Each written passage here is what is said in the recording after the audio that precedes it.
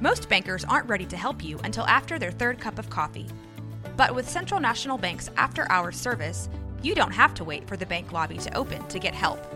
You can contact us from 6 to 8:30 in the morning or from 5 to 10 in the evening, and we'll connect you to a real, live, local person who can answer questions and fix problems 7 days a week. Bank different. Bank Central. Central National Bank. Member FDIC. This is a Rogue Media Network podcast.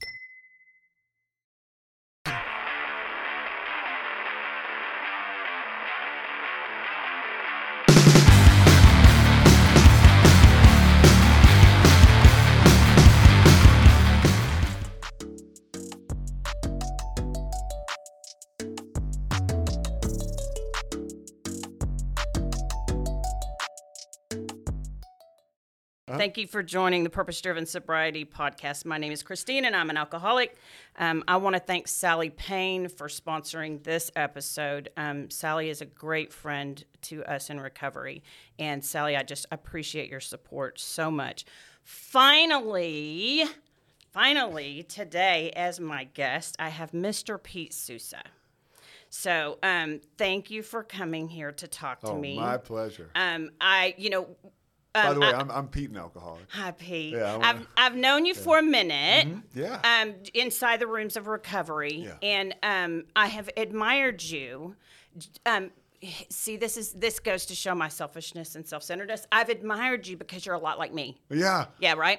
I think I've admired you because you're like me. There you have it. Well, and I say that in the sense that I lived in shame for so long before I got sober that it was either I just come fully out in the middle stage or I die. I mean, I had to, I haven't practiced anonymity since the day I got sober, the minute I got sober. Me neither. I have just been out there because I had to, because I knew if I hid something, I would end up hiding me completely.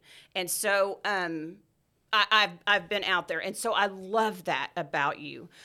Just because there's still such a stereotype when we talk about alcoholism and addiction and stuff, that seeing someone that's successful, that is articulate and well put together, and they've had this struggle, just gives that person hope. And and you run your own podcast, and you're vocal about recovery. And I just love you so much, but I've never heard your story. So just like with you, we just tell what it was like, what happened, and what we're like now. So I want to hear all the things about you, Pete Sousa. So first of all, it is a great honor to be here, to be on this platform with you and to share this platform with you today. Amen. I can relate so much to what you said because I did have such shame as to who I was, and I'm starting to uncover all that now. That I believe the only way for my only way to heal has been to do it with accountability, right? Within the rooms of recovery and then outside of them too. There's something about going all in with. Yeah, I'm a sober person. Like if I'm having a conversation with you and there's an opportunity where that would come up, it's going to come up. Isn't it funny? Because I don't meet someone and go, okay, how can I tell them, or how can I? But it's like almost natural now. It's who I am. Yeah, I love it. I love it. And I'm not ashamed of it. And there was a point in my life when I was having trouble getting sober, where I became so preoccupied and wrapped around the axle with, who am I going to tell? Mm-hmm. Who am I not going to tell? Mm-hmm. How am I never going to drink again? How am I not going to drink at my son's wedding? Which, by the way, I've never got married and I don't have a son. But if you did, what would you do? That's the stuff that keeps us drunk, So I appreciate it. I was talking about a buddy of mine the other day who's having problems with he's just having problems in his family, and the mental wellness is a thing. And he is a sober guy, but I thought to myself, and I shared it with him, like, I feel like the only way that this person in your life could get well is if they just embrace who they are. And, right. And I'm not a doctor, and I can't really tell them that, but maybe I'm out of line telling them that, but that is my experience, right? Like, as it goes to sobriety, like, I just had to really embrace it and love the aspect of being sober. And when I started to love that, like, being an alcoholic and an addict wasn't all that bad. My story, like, to give you some context, was, there was nobody talked about drinking too much. My mom eventually did. My dad was an alcoholic. Oh, okay. Functional, like, as you would say, whatever that is. I know, right? We always cringe when we hear that word. It's like, were you really? You do, because there's no such thing as a functional alcoholic. That's because bullshit. because what do your relationships look like? Right. You know what I mean? What does it look like between your ears? More importantly, honestly, with my dad, we never ended up knowing, because he always, he provided, he worked hard. He loved me so much, and he really showed me a lot of grace. I mean, he would get you right back in line. He was like iron fist approach, but he loved the heck out of me. But he was an alcoholic, Right. So he was almost like this big toddler, like his emotions would swing one way or the other, whether he was drinking or not. Right. And my mom certainly, I think. They got married in, 1970, right? Which is like, my mom was an Italian woman from just right outside of Philadelphia. My dad, this guy from Connecticut, and they got together, and it was just like everybody would fall down drunk, I think, in their crowd, and that was the way it was. And I think my mom, she wasn't like a heavy drinker, and I think at some point she was like, wait a minute, what have I got myself into? But she had her own issues, I think, at the time, of like self-worth and all that stuff. Right. That she was like, this is what it looks like to be in love, I guess. I don't know.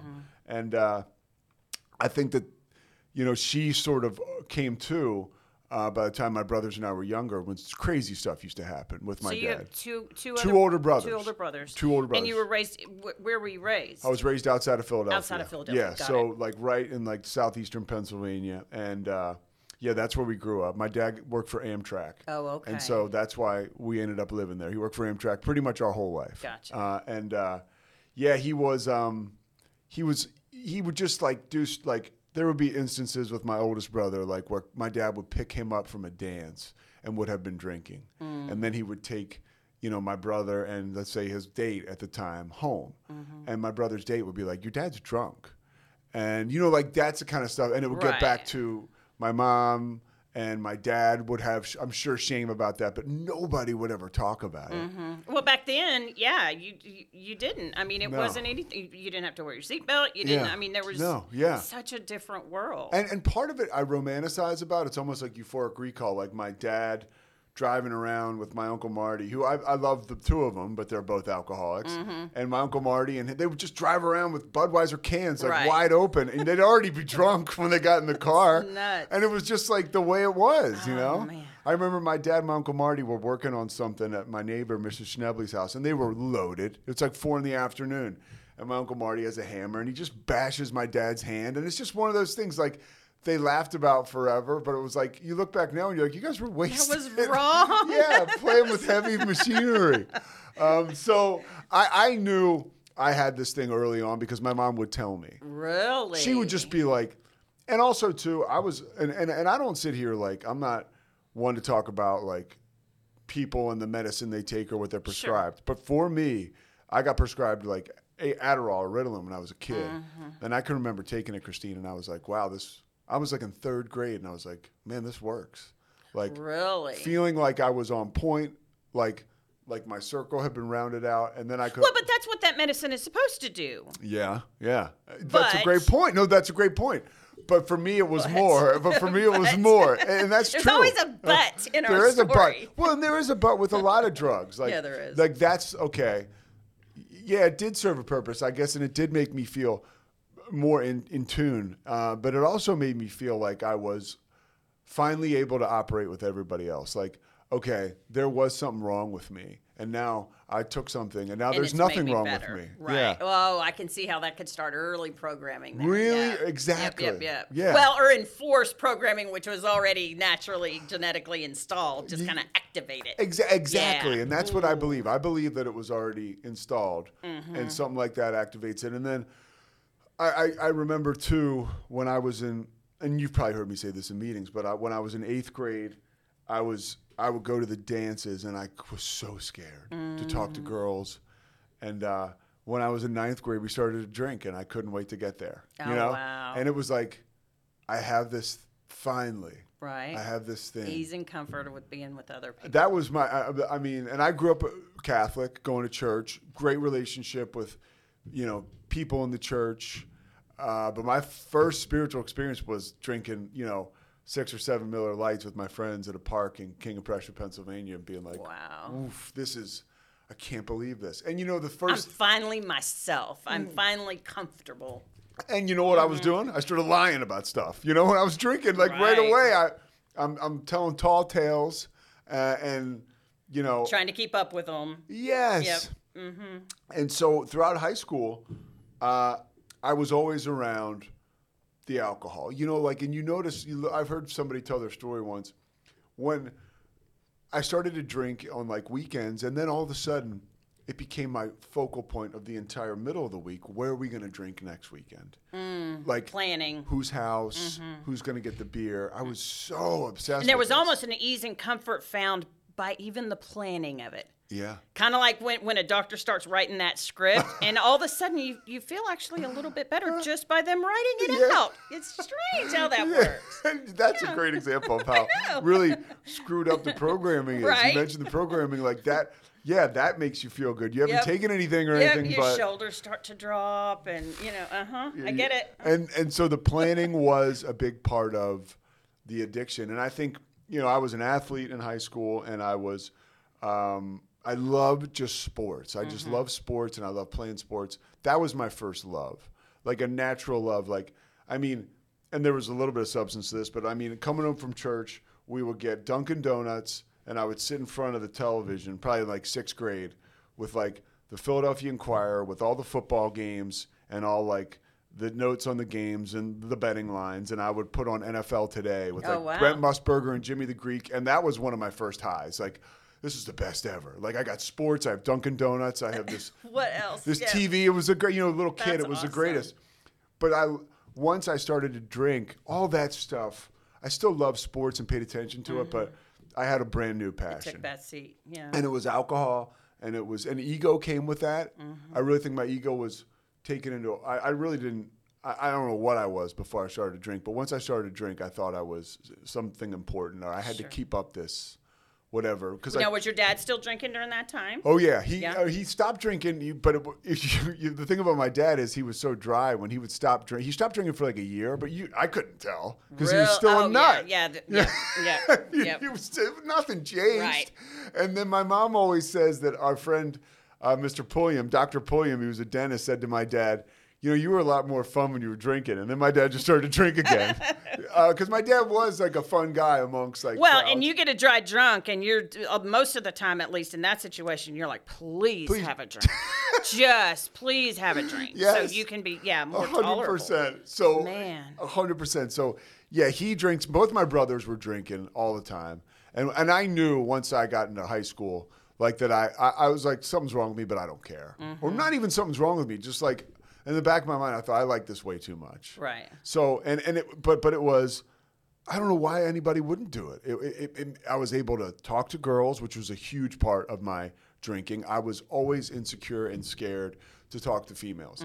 Looking back, I never had any sisters. I just had my mom who would dote on me. Right. I didn't have any friends that were girls or any interaction with women until I finally started to establish some friends in high school.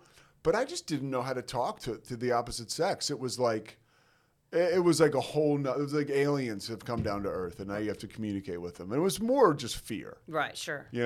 So alcohol was a huge part of that. It was a huge part of the courage I would get up to talk to girls. So but I had my first big time consequence.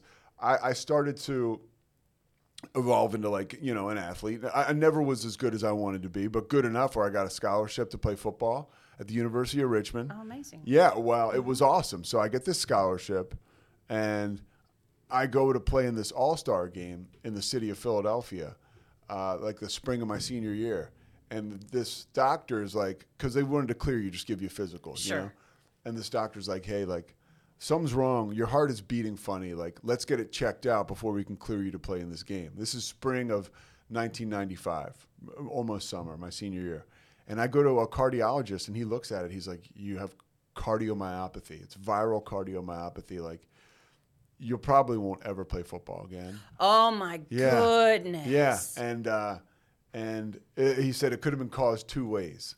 It could have been caused by, you could have had a virus that went through your body, and when the virus went away, it had hung around for so long. Really, your body is so used to fighting the virus. When it goes away, your body will attack your organs, right? Like, oh, wow. That's nuts. Or you can get it from alcohol and drugs. Oh. Yeah. And I remember this is my first real hardcore alcoholic moment at 18 years old. I was like, okay, it had to be the virus. Damn that virus. Yeah, right? Like, yes. I was right away. And I'm sure a cardiologist could be listening to this and think, well, there's maybe I'm not putting it exactly right, but that sure is how I heard it. Right. And there was no way anybody was going to get between me and this liquid, alcohol. This alcohol, it was everything to me. And during my senior year, I had started to, my mom, I mentioned, was not an addict. So I got into her medicine cabinet. Oh my God, it was like hitting gold for somebody who likes to change the way they feel. She had all the prescriptions she hadn't finished were just sitting there. You know, all those things from surgeries, from going to the dentist. So I'm taking this stuff going into high school as a senior, like flying high into high school. Now I'm still drinking, but I'm onto this stuff thinking, well, this is even better than alcohol. Because nobody knows. Right. You can't smell it on you. No. You can't, and I'm a silly guy. So, I mean, and really, honestly, nobody did know. Unless my friends knew because I started to tell them. Because you acted a little bit different. Or, yeah. And so, but I think that all this was the perfect storm leading to this heart problem. So I go to college. The University of Richmond keeps me on scholarship. Really? Coach Jim Reed, still my man to this day. He was like, we walked into your house and offered you a full scholarship. I talked to your parents, like, you're coming to Richmond. And, you know, if you, there was like a small chance I was going to be able to play again. Of course, I would have had to stop drinking. Of course. And give my heart a chance to get better. So right. That was off the table. Again, like a total maniac, I'm thinking, well, I still do want to play again. So I remember I did stop. I never took any pills or anything, but I still drank and just smoked marijuana so much. And I never got better. And like my heart never got better, so I could play. And I looked back. That had to be heartbreaking for you, and like a fish out of water.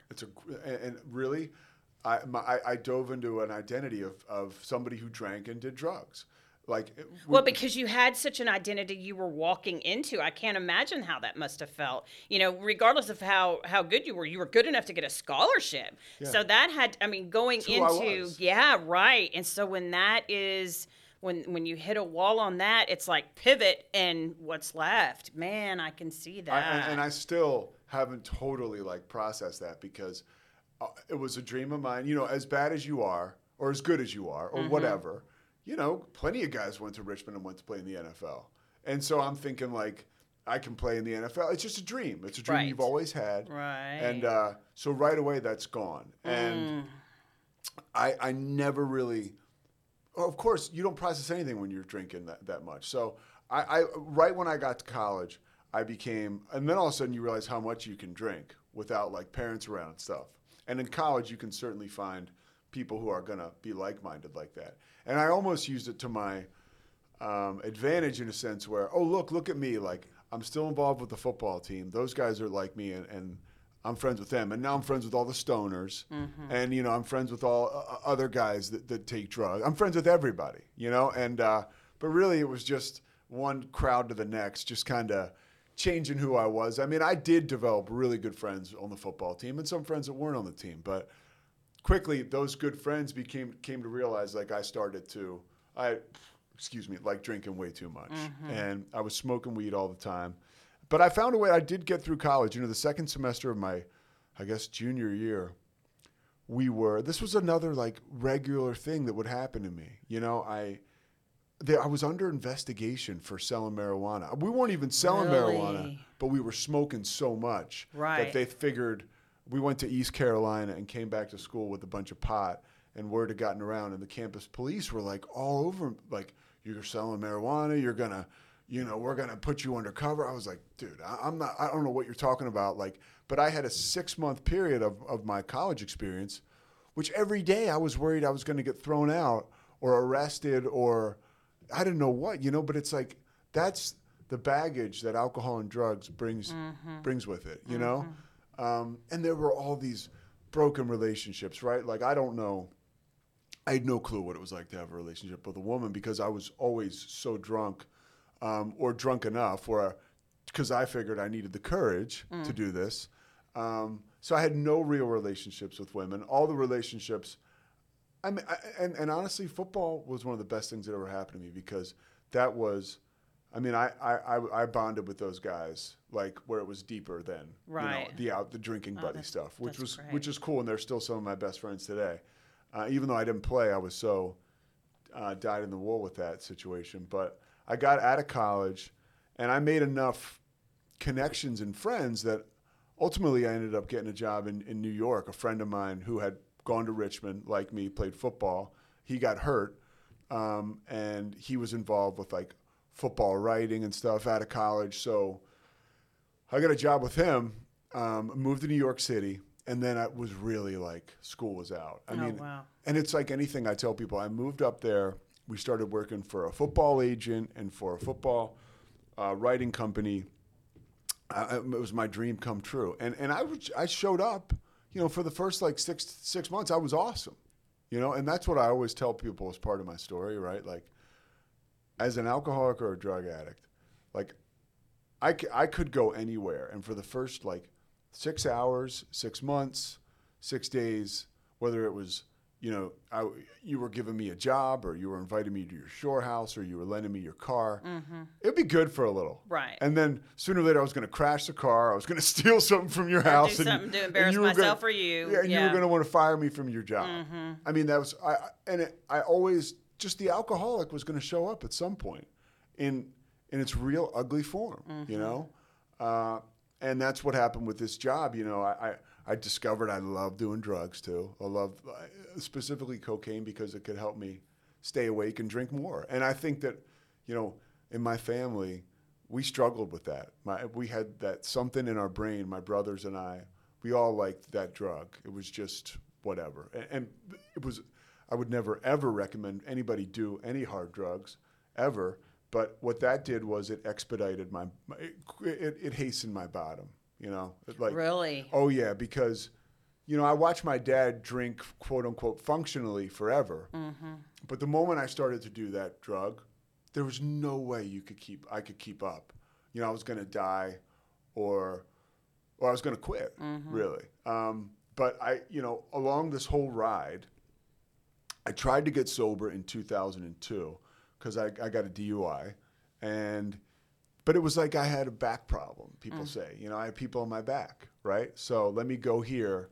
So everything I had, that job, friends, I had all that, those relationships had deteriorated. I was the person who had been gift wrapped this great life, and it was all gone. Born on third base, thought I hit a triple.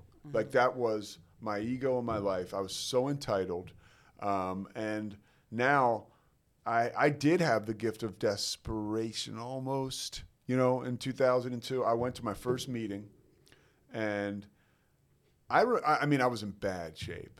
And now, is this still up in New York? No, now I'm back in Philadelphia Okay, because I had to move home. Oh. Right? Yeah. So I'm back home, right? That's a little bit of a fall. I'm back home. Yeah. And everybody knows, like, the jig is up. I'm the last one to know. My buddy Scott, who's really great guy. It's been part of my recovery for even back since 2002. When you're an alcoholic, you're usually the last one to know. Yeah, right? Isn't that amazing how that works? That's what happened with me. And you can I've just heard your look back story. and just go, what the? Yeah. No, I get it. Yeah. So I started to go to meetings, and my life started to change. And I went to meetings for 90 days, and I was 27 at the time, I think. 25, no, probably 24, 25. And I don't ever want to say I wasn't ready as an excuse for somebody else to say you aren't ready, right? Because I think the moment people set foot in an AA room, they have found home. Right. So, something in them is somewhat ready, but yeah. But I was at a party and people were passing around weed, and I was like, well, I'll smoke weed and I won't drink. And for a while, that was fine. But like the moment that that part of my brain gets activated, I've experienced at some point, it's alcohol is going to break through. Yeah, see, that makes me nuts when people when someone will come in the room and they'll say they're sober but they still smoke weed, and it's like, okay, it's just not my deal. It shouldn't be. It's my humble opinion. It shouldn't be anybody's deal. Mind altering is mind altering is mind altering. Yeah. You know, oxy, heroin, weed. When you go to change your state of mind, that's not ever going to be a good thing ultimately. I can't, when that comes up, you know, I can't sponsor you.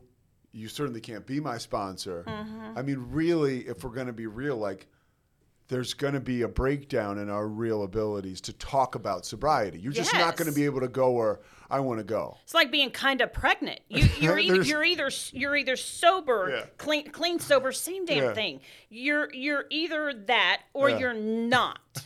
Yeah, and I've been lucky enough that I'm surrounded by people like you, which are like, you know, I talk to a guy every morning, my buddy Murph, and you know, you could say we're sort of hardcore alcoholics, and I'm less vocal about that side of it than he is, but he's like, dude, like we talk about what you're talking about. He's like, you're not fucking sober. No, like that's it. You're just not. Over. That's right. Yeah. So if I and you're right.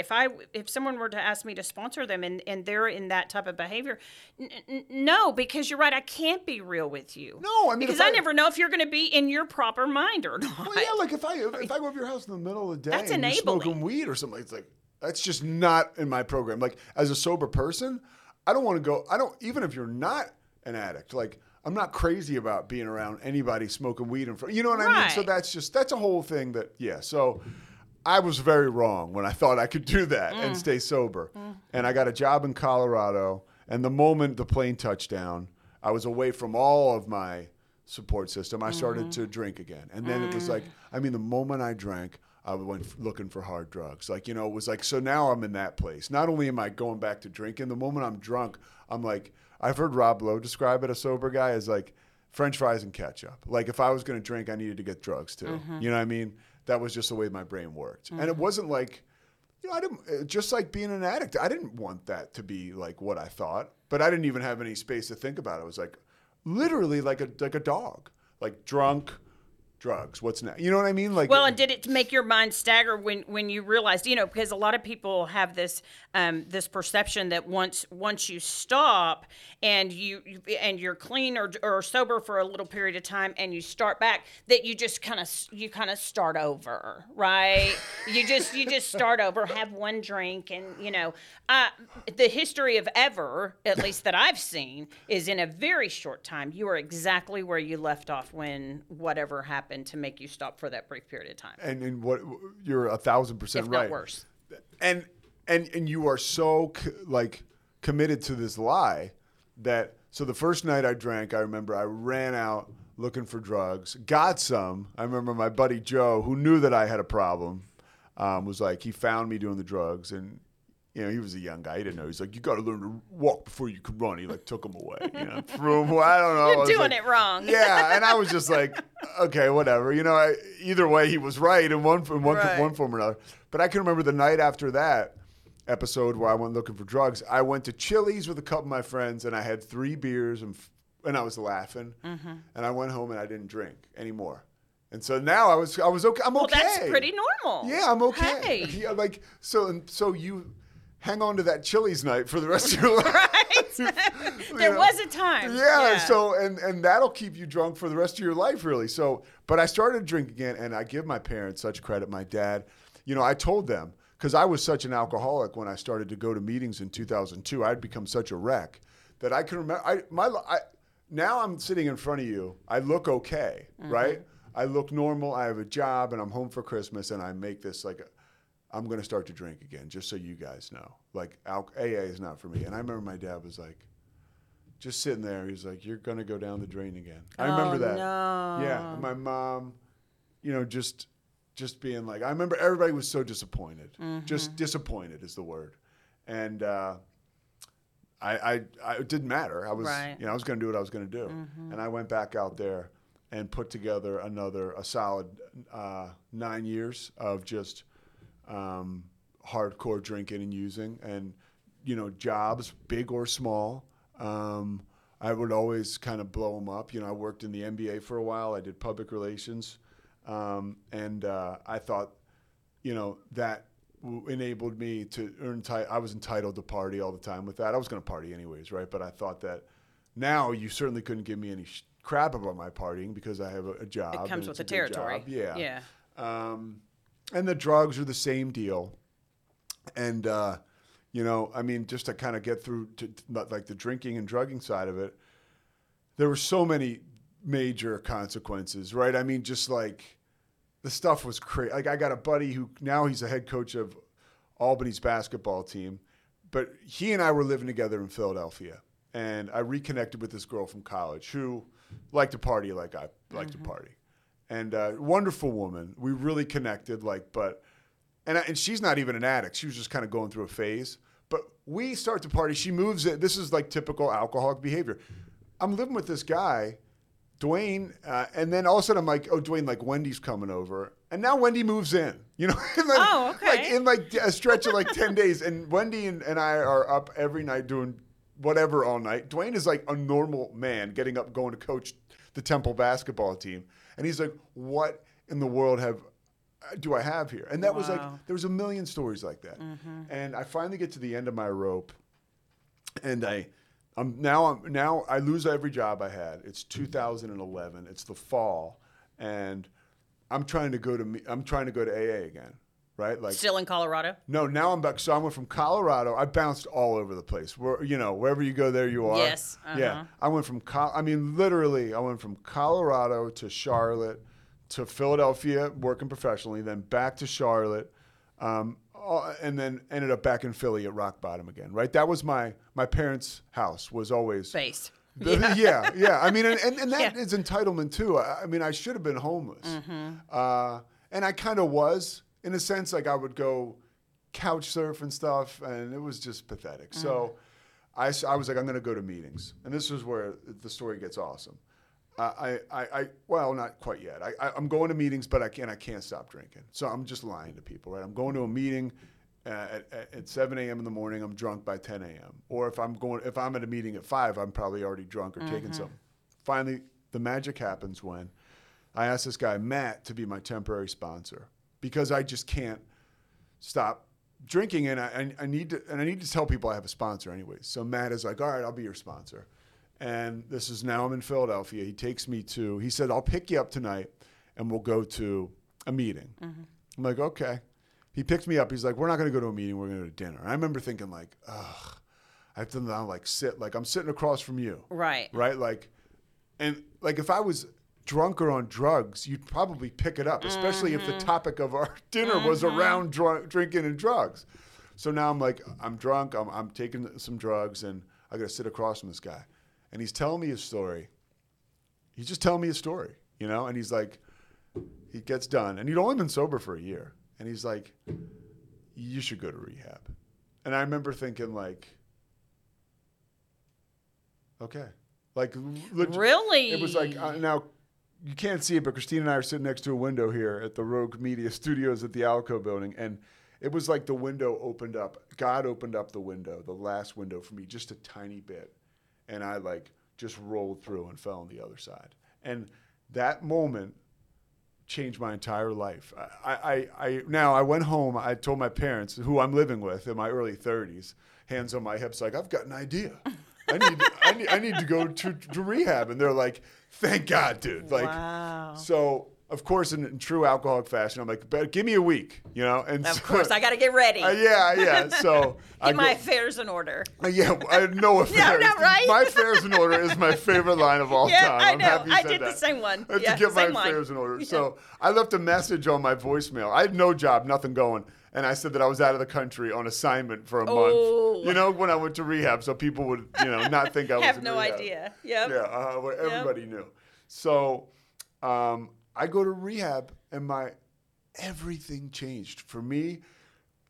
And again, I've seen AA work for people right away. You know, you go to meetings. I mean, my brother Kevin, my brother Michael, my friend Murph. I get to tell you people in my life.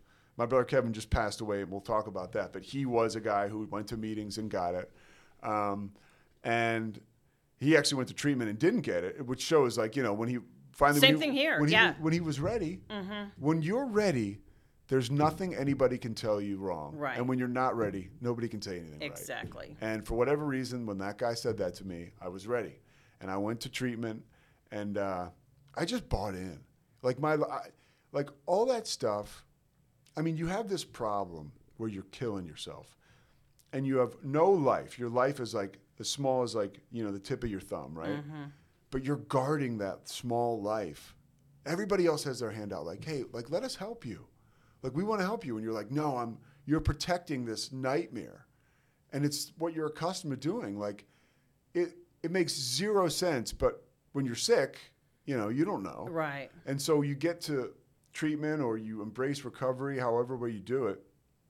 And I really did. I was off the debate squad. You got a higher power for me? Let's go.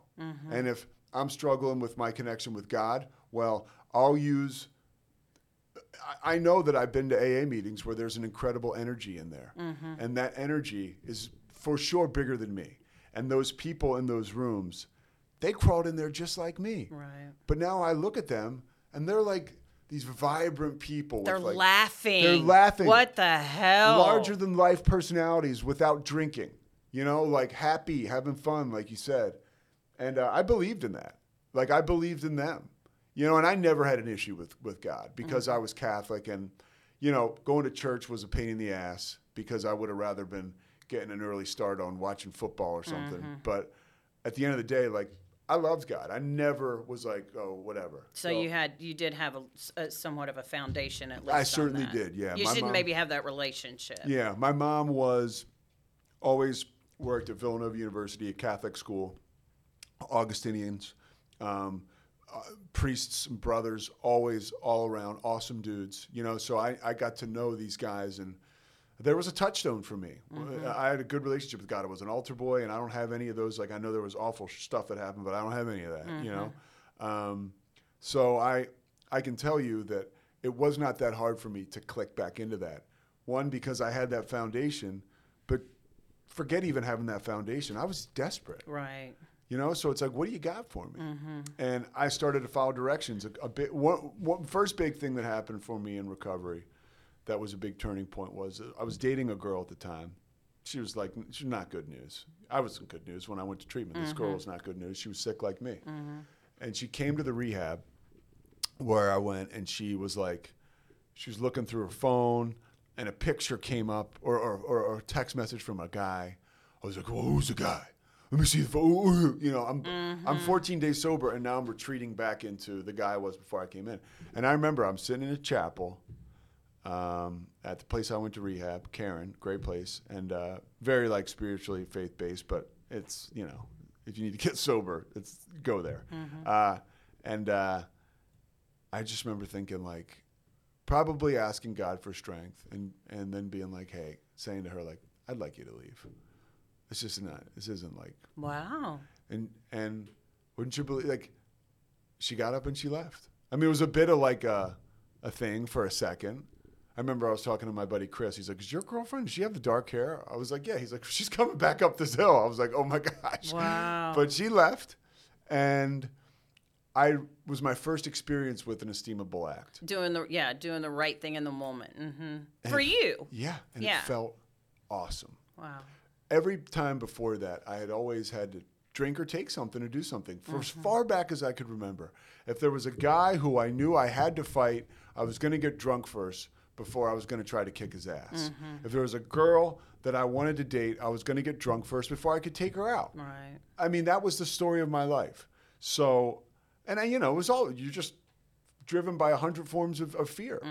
And so I got finished treatment, like my 30 days were up, and another one of my first, like, walking through a huge door with God was they told me I needed to go somewhere else. Like, you're not ready to go home, dude. Like, you don't have a job. You know, you really don't have a place to live. You have no money. Like, there's a recovery house you should go to that we can set you up in. And I was like, okay, I'll go. Like, I fought it for a little bit, and then I was like, all right, I'll go. So now all of a sudden, well, you're a grown man, right, when you're 18. But I'm now 33 or 32, and I'm living in this halfway house with, like, it might as well have been 50 other guys. It was probably 10, but it seemed like guys were, I opened up my top drawer in my room that I shared with 2 other dudes when I got there, and there was a dried out bowl of SpaghettiOs in the top drawer. Wow. I remember thinking, shit, man. This is where I've landed. Did it feel like punishment? No, it felt like part of the process. Okay. It truly did, because Okay. at that point I had bought into like recovery, and I wanted to be sober. So it felt like this was. You're willing to do what was I was willing to suggested. go to any lengths. Gotcha. The first night I kind of pitched a fit where I tried to get out of there. Like, I was like, I remember I'm trying to go to bed, and this guy pops up and he starts smoking cigarettes in the room, like almost smoking in his sleep. Mm-hmm. And the guy below me is snoring like a chainsaw. And I remember being like, I don't know about this. You're in rehab. You're in a nice room with like everything. And you're sober, Yes. which means every nerve in your body has been frayed. Yes, and you're not. You're exactly. You're like a live wire. Not your complete best self, but you're sober. Yes, and so I was like, I got to get out of here. We couldn't use the internet or computers, but there was a work resource center we could go to in the town of Bel Air, Maryland, where we were outside of Baltimore. So I was like using this resource center to send out emails to whatever, like you're not supposed to do. And I remember the subject heading on my Hotmail at the time was, I got to get out of here. And it was an email to my brother, like a Hail Mary, like, you got to get me out of here. And this woman was like, break me out. This woman was like, you had to be looking for a job. And they're like, excuse me, sir, you're going to have to leave. I was like, okay. Because, she saw that I was writing a personal email. Busted. So that was a moment where, I probably another turning point. I ended up, another big moment for me in that halfway house was like, you had to get a job to live there, Christine. Like, they were going to kick you out unless you got a job. And everybody's working at like McDonald's or Starbucks. I remember one guy had a job at the mall at Hollister. Mm-hmm. And you would have thought he was like the host of The Tonight Show. It was like the greatest job ever. Marwan works at Hollister. Like, oh my God. So I went to Hollister. I couldn't get the job there. I couldn't get a job at Dick's Sports. I couldn't get a job. There was a job I tried to get. There was a guy that looked like the Statue of Liberty. He dressed up like the Statue of Liberty on the side of the road. This place called Liberty Taxes, yep. And I was like, hey, can I get a job there? And this guy was like, no, like, like we got it. We're good. We got guys. And I was like, okay. I remember I was leaving. It was like 40 degrees in Maryland in January. He's like, you can come back in a week. He's like, they usually quit, the Statue of Liberty guys. So at that moment, and this is the way I remember it, I walked out of there and I saw this Kentucky Fried Chicken, and I was like, I'm going to go. I'm getting a job there. Almost like the addict thing. Like, I'm going to fuck them. I'm going to get a job here. Right. Because the people at the halfway house were like, you have to work. And I was like, I've worked in the NBA. I'm not getting a job at Kentucky 7-Eleven. Fried Chicken. Yeah, but guess what? So I go to Kentucky Fried Chicken. God sends me to Kentucky Fried Chicken. I believe this is like a spiritual journey. I sit in front of this woman. Her name is Sharika. And I'm doing my interview because I got a call back to KFC, So they call me. I'm good. I got an interview. So Sharika's like, why are you in town? Why do you live here? And I told her some bullshit like I'm here for family. And she gave me the job. And it turns out she was a graduate of a recovery house living in Maryland. Really? She knew, wow. hey, this guy just needs an opportunity. He's not to the point of you can tell me. Yeah. Wow. But let's give him a chance. And she gave me a job. And so now I'm working at Kentucky Fried Chicken. And I might as well have been flying a plane. Like I was scared to death. The register was like, I don't know what to do. Like, people would come up and order stuff, and I would be like, Sharika, can you help me out? And there'd be long lines, and I wouldn't know. I wasn't sure about the register. I'd be like, I gotta go to the bathroom. They'd be like, dude, you got 15 people here. Like, get back in, take care of it. Like the fight or flight is coming in. And that job was so important for me to just, first of all, to learn how to do something sober. I mean, I learned how to work the register. I learned how to work the drive-through. I could make the sandwiches. You learned you were capable. Totally. And it was of whatever it may be, just that I'm capable. And it really helped my self-esteem, like to the point where, and I remember at the end of my tenure there at KFC, people are assholes to people that work in fast food. Oh, sure. And I started to get a kick out of it later on. And so this guy was going through the drive-thru, and I have the headset on and everything. I've told the story a million times, but it's worth telling again.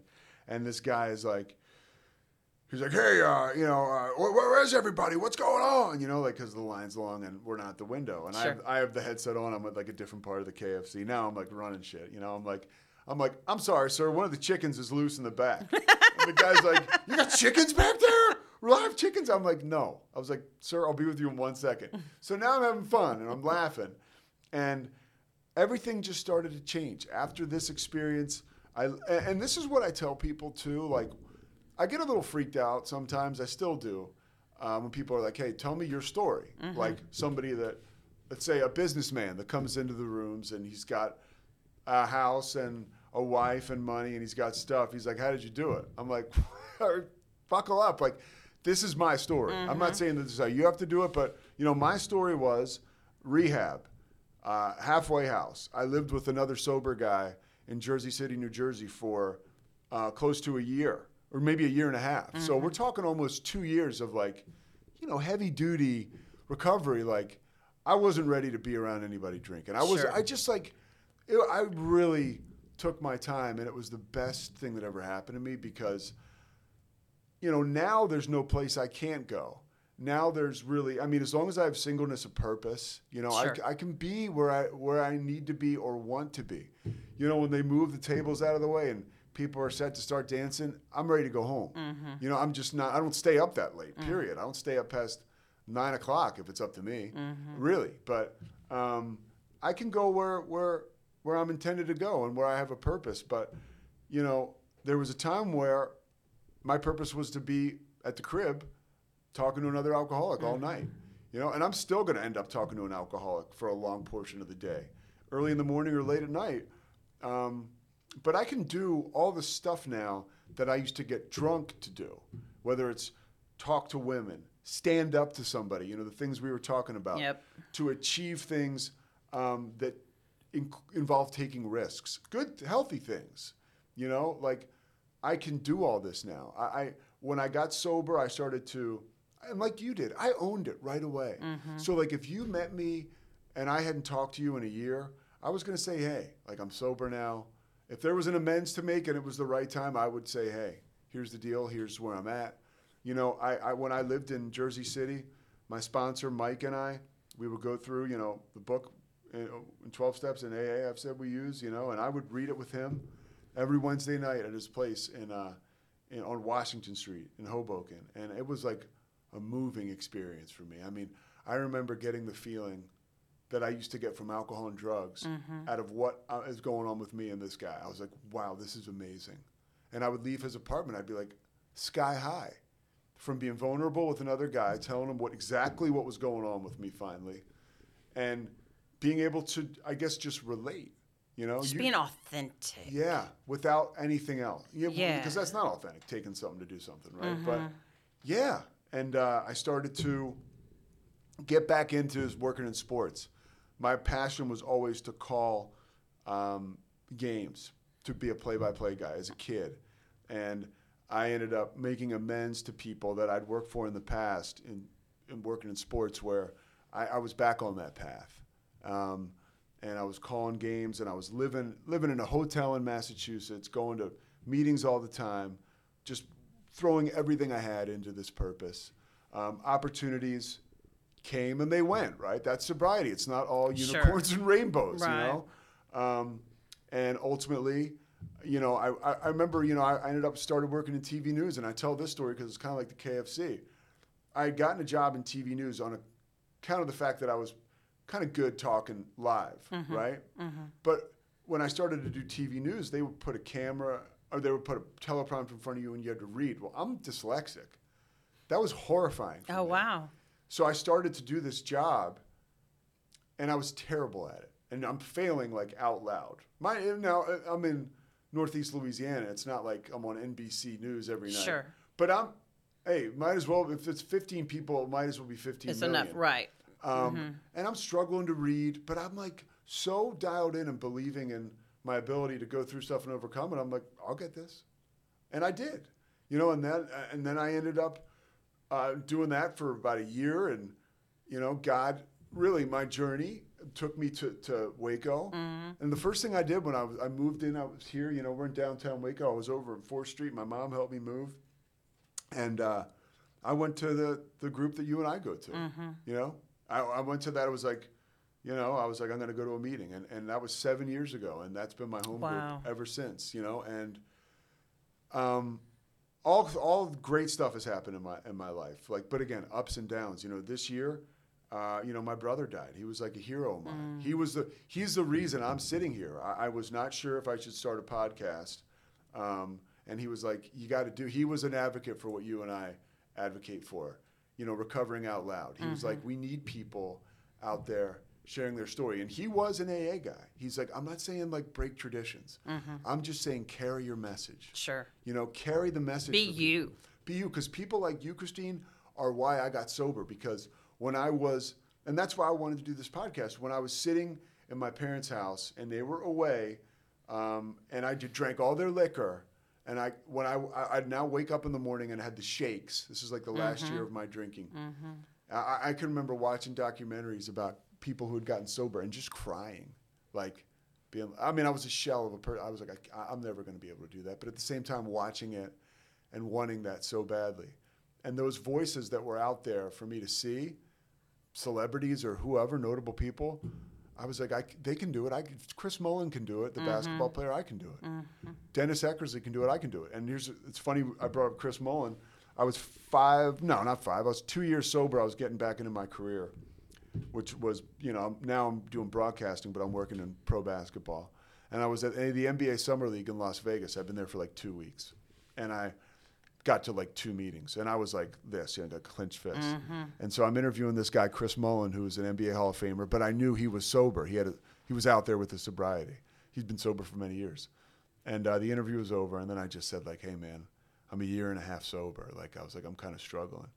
And he lit up like a Christmas tree. He was Really? He's like, have you got any meetings here? I'm like, I've been to like one. He's like, oh, come on. He pulls out his phone. He's like, you know, there's a meeting at Harrah's. There's a good one there. He's looking through. Wow, that's amazing. I mean, he's like, you know, and we were talking about it. I just remember he looked at me and I was telling him my program, and he could tell I was doing whatever it took. He's like, just keep and doing all what of a you're sudden, doing. isn't it amazing? Because all of a sudden, there is a connection there that nothing else on the planet could compare to that connect. That is a soul recognizing a soul, and there's nothing like it. And no, it's crazy. And it was the wind in my sails that I needed for that day, and it felt good to like talk to him and to thank him for being out there in the public, and also he was, you know, like my sponsor for the day.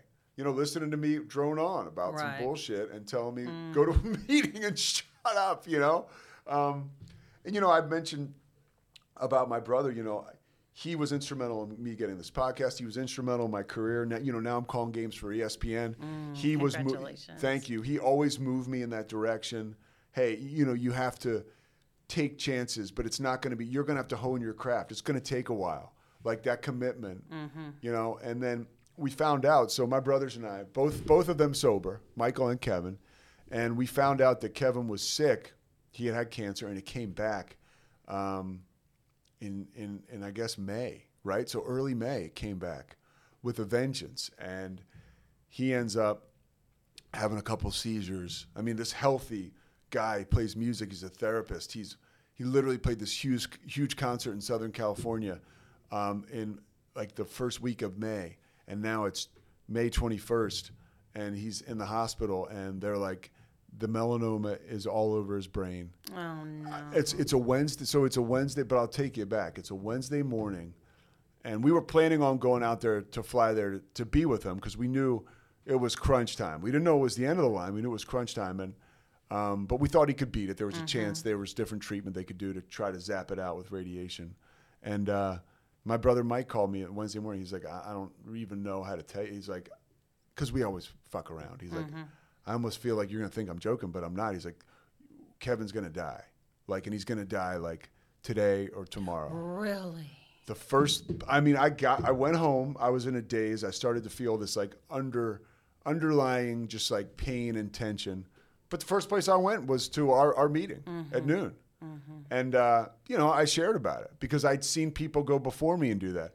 My father, when he died, the first place I met was our meeting. At that point, we were still at the church. We were meeting in that room. It was COVID. Yeah. And, that's what you do.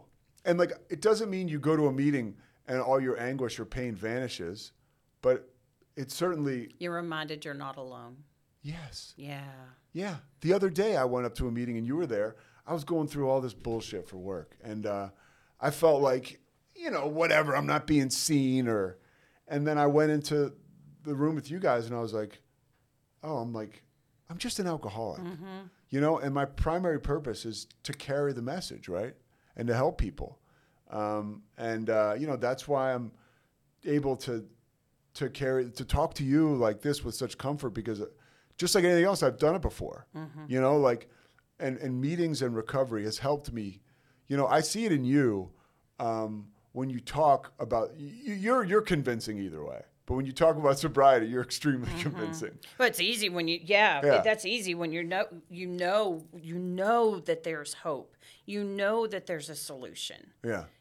And man, I mean, when you've been in the battle, it's easy to recollect. Yeah. So, we went to California. My brother passed away. I was able to be there for him. We were able to eulogize him twice, a ceremony. That was beautiful. California. I saw some of the videos. Oh my gosh. gosh. Just amazing. It was amazing. And to be able to, stand in front of a church or people on a beach and talk about him and relate it to sobriety and to talk about how my brothers and I together just vibrated on a different level because we had those relationships you just break through.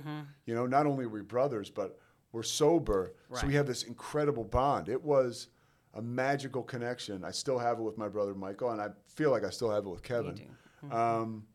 So yeah, I mean, it's all good. And I feel like Kevin's with me all the time. And I know if there's one thing, and I'm happy I brought him up because I thought about this right after he passed away. If there's one thing he would want me to do, it was stay sober and to carry the message. That's all he would want. That's all he would want. If to him, I had become a resounding success. When he realized that I had a pretty good program and that I was not full of shit anymore, and, he was like, I was in with him, I was like, I had VIP connection. access. Yeah. Brothers aside, that soul-to-soul that was connection. It. And, so I don't know. I love you. I love being able to be here with you. Every time I see you, I think we have a mutual admiration for each other. Absolutely. Absolutely. Yeah. What a story. Yeah. How do you start your day every morning? Okay, so I end up restarting my day a lot because I wake up. Yeah, like at 4:00 in the afternoon, you're like, "Good morning, good morning." I wake up very early because I do the morning show here. For the longest, yeah. So I'm up at 3 a.m. every morning. Oh wow! And so a lot of time, and and this is it's to the point where it's problematic for me. And I talk to sponsors about it, and I'll start reading the big book in the morning, but I can never stick to it. And I think when it will change is when I'll probably get a different shift in life to start because I get up at 3 o'clock and it's like you're just running and gunning.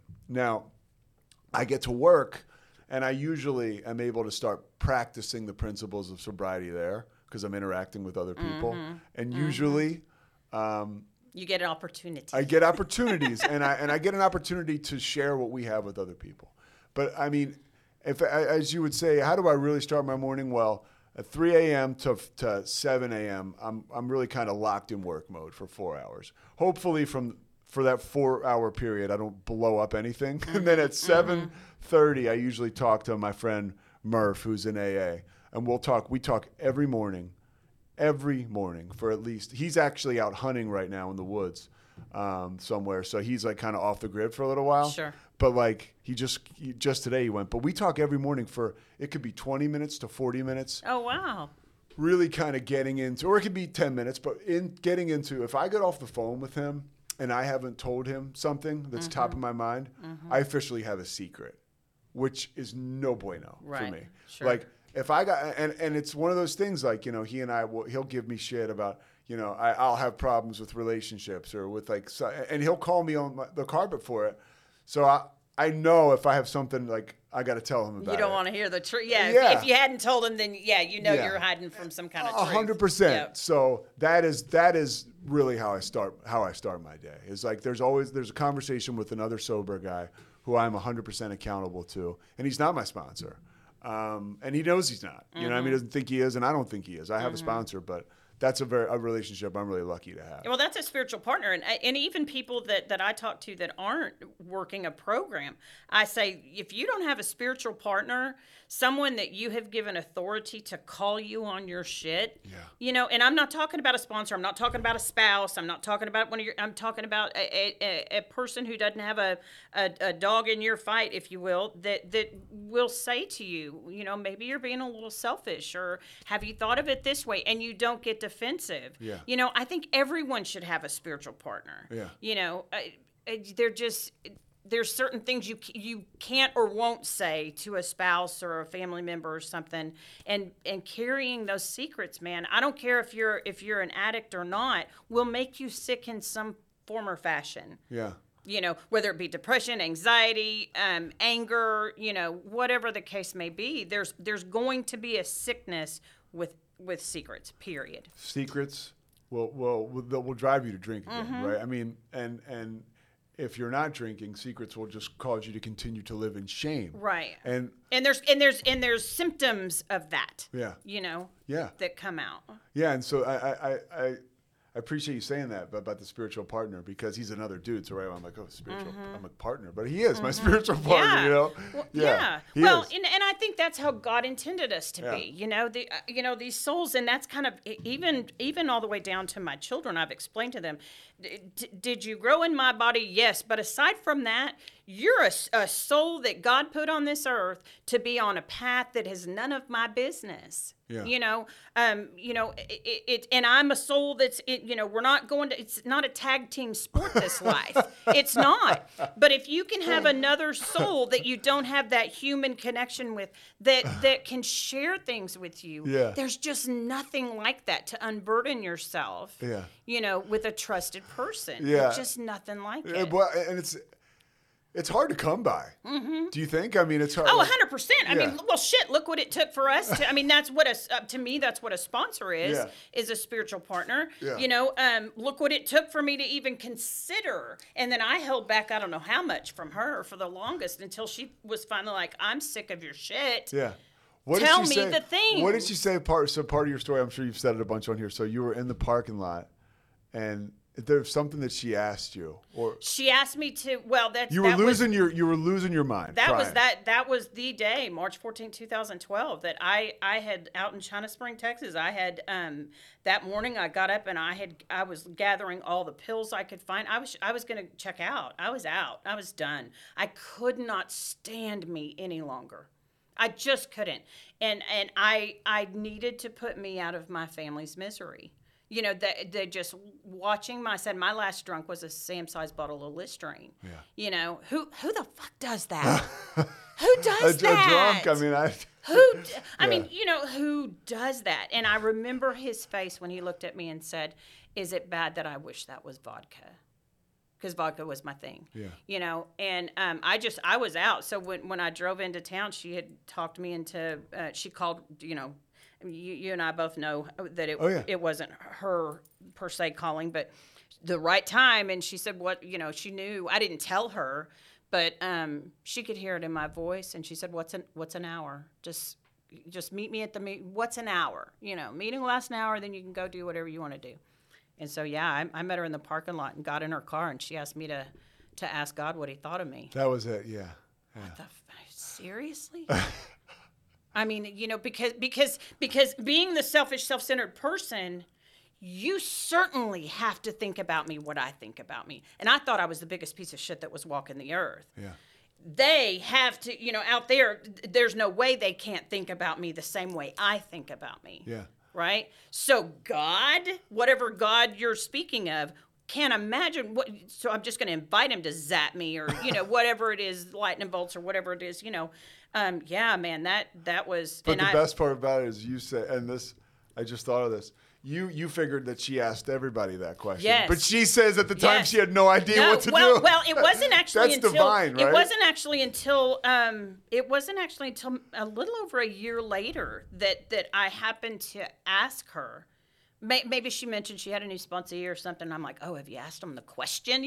Thinking it. She's like, I had never done that before, because I remember when I did knowing the two of the characters in the I know, story. right? I love the two of you. But so you got to awesome. imagine, I'm sitting in the passenger seat, and I'm wailing. I'm just so distraught, and she's going, I want you to, in her calm voice, because you do know her, which I want you to ask God what He thinks about you. And when I finally did it, and God Himself said, you are worthy, and I was instantly calm. And I remember looking at her, and I mean, just the oh shit that was on her face. It's like, because that was, I can't imagine what that was like for her to witness. Yeah. That was a day that I knew I was sober. And that's just like my style, though, that He has to go to that extent, to get my attention. Because I had been to treatment. Yeah. I went to a very expensive treatment down in Austin, and I was there for 33 days, and I came home and I was sober, But I went to meetings, but I didn't get a sponsor, right? And so if you're going to do this deal, there's a certain way it's suggested. We only make suggestions, but funny thing is, we only have one suggestion, and that's work the steps.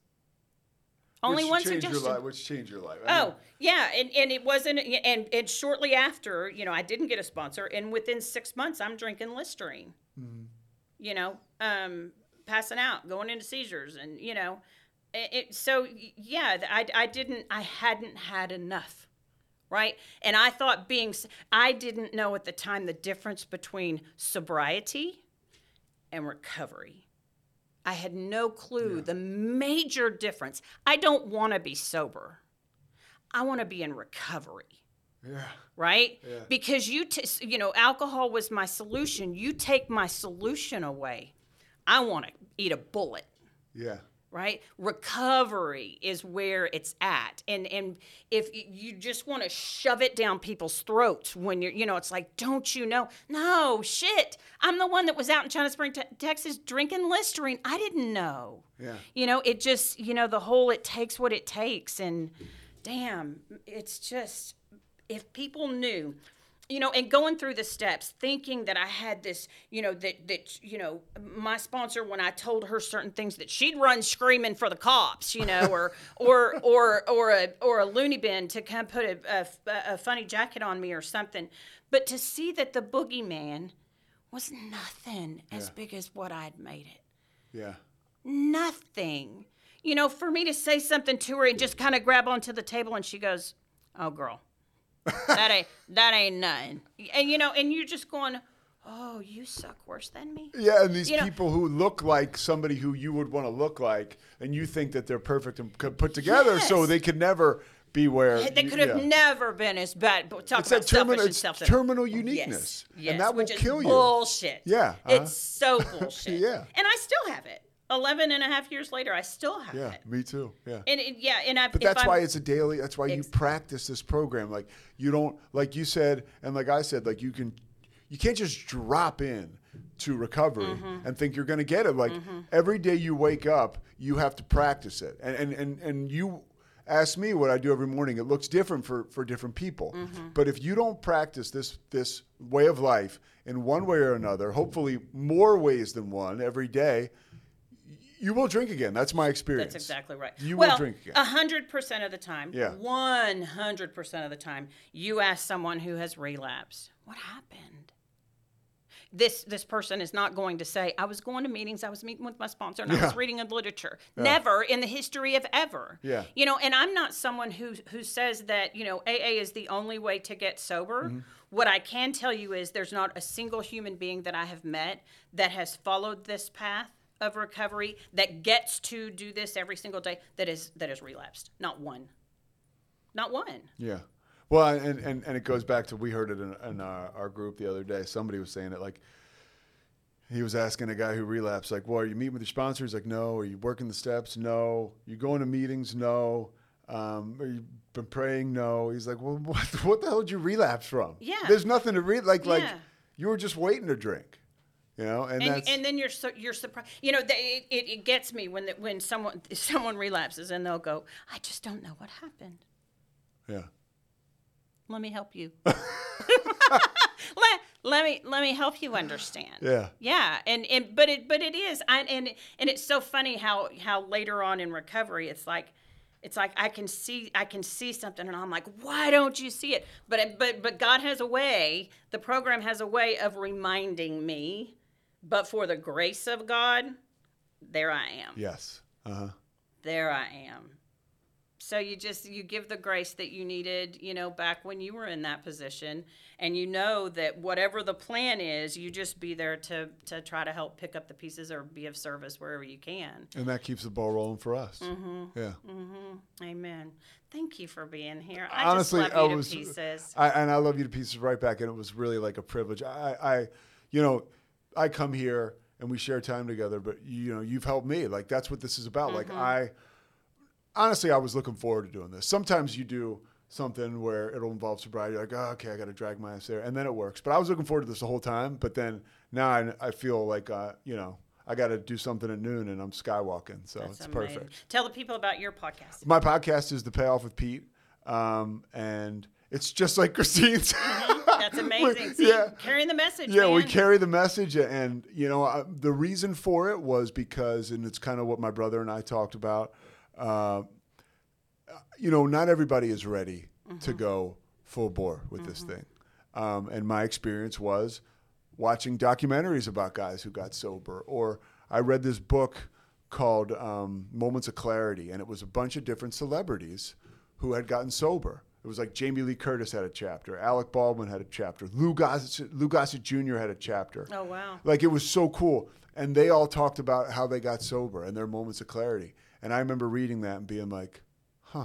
So I want to give people the opportunity to drop in and just hear how other people got this. Mm-hmm. You don't have to go to rehab, or you if you're listening to it, you should probably go to a meeting. But if that's all you can muster, then that's a seed that's going to be planted for you that day. Right. So that's what it's all about. So The Payoff with Pete, Rogue Media Network. That's awesome. Yeah. Uh-huh. That's awesome. I love you. Yeah, I love you too. Thank you.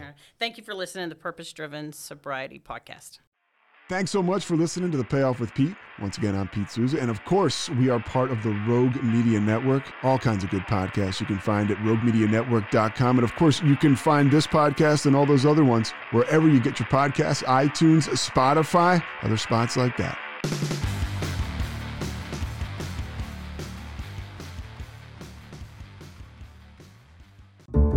This has been a Rogue Media Network production.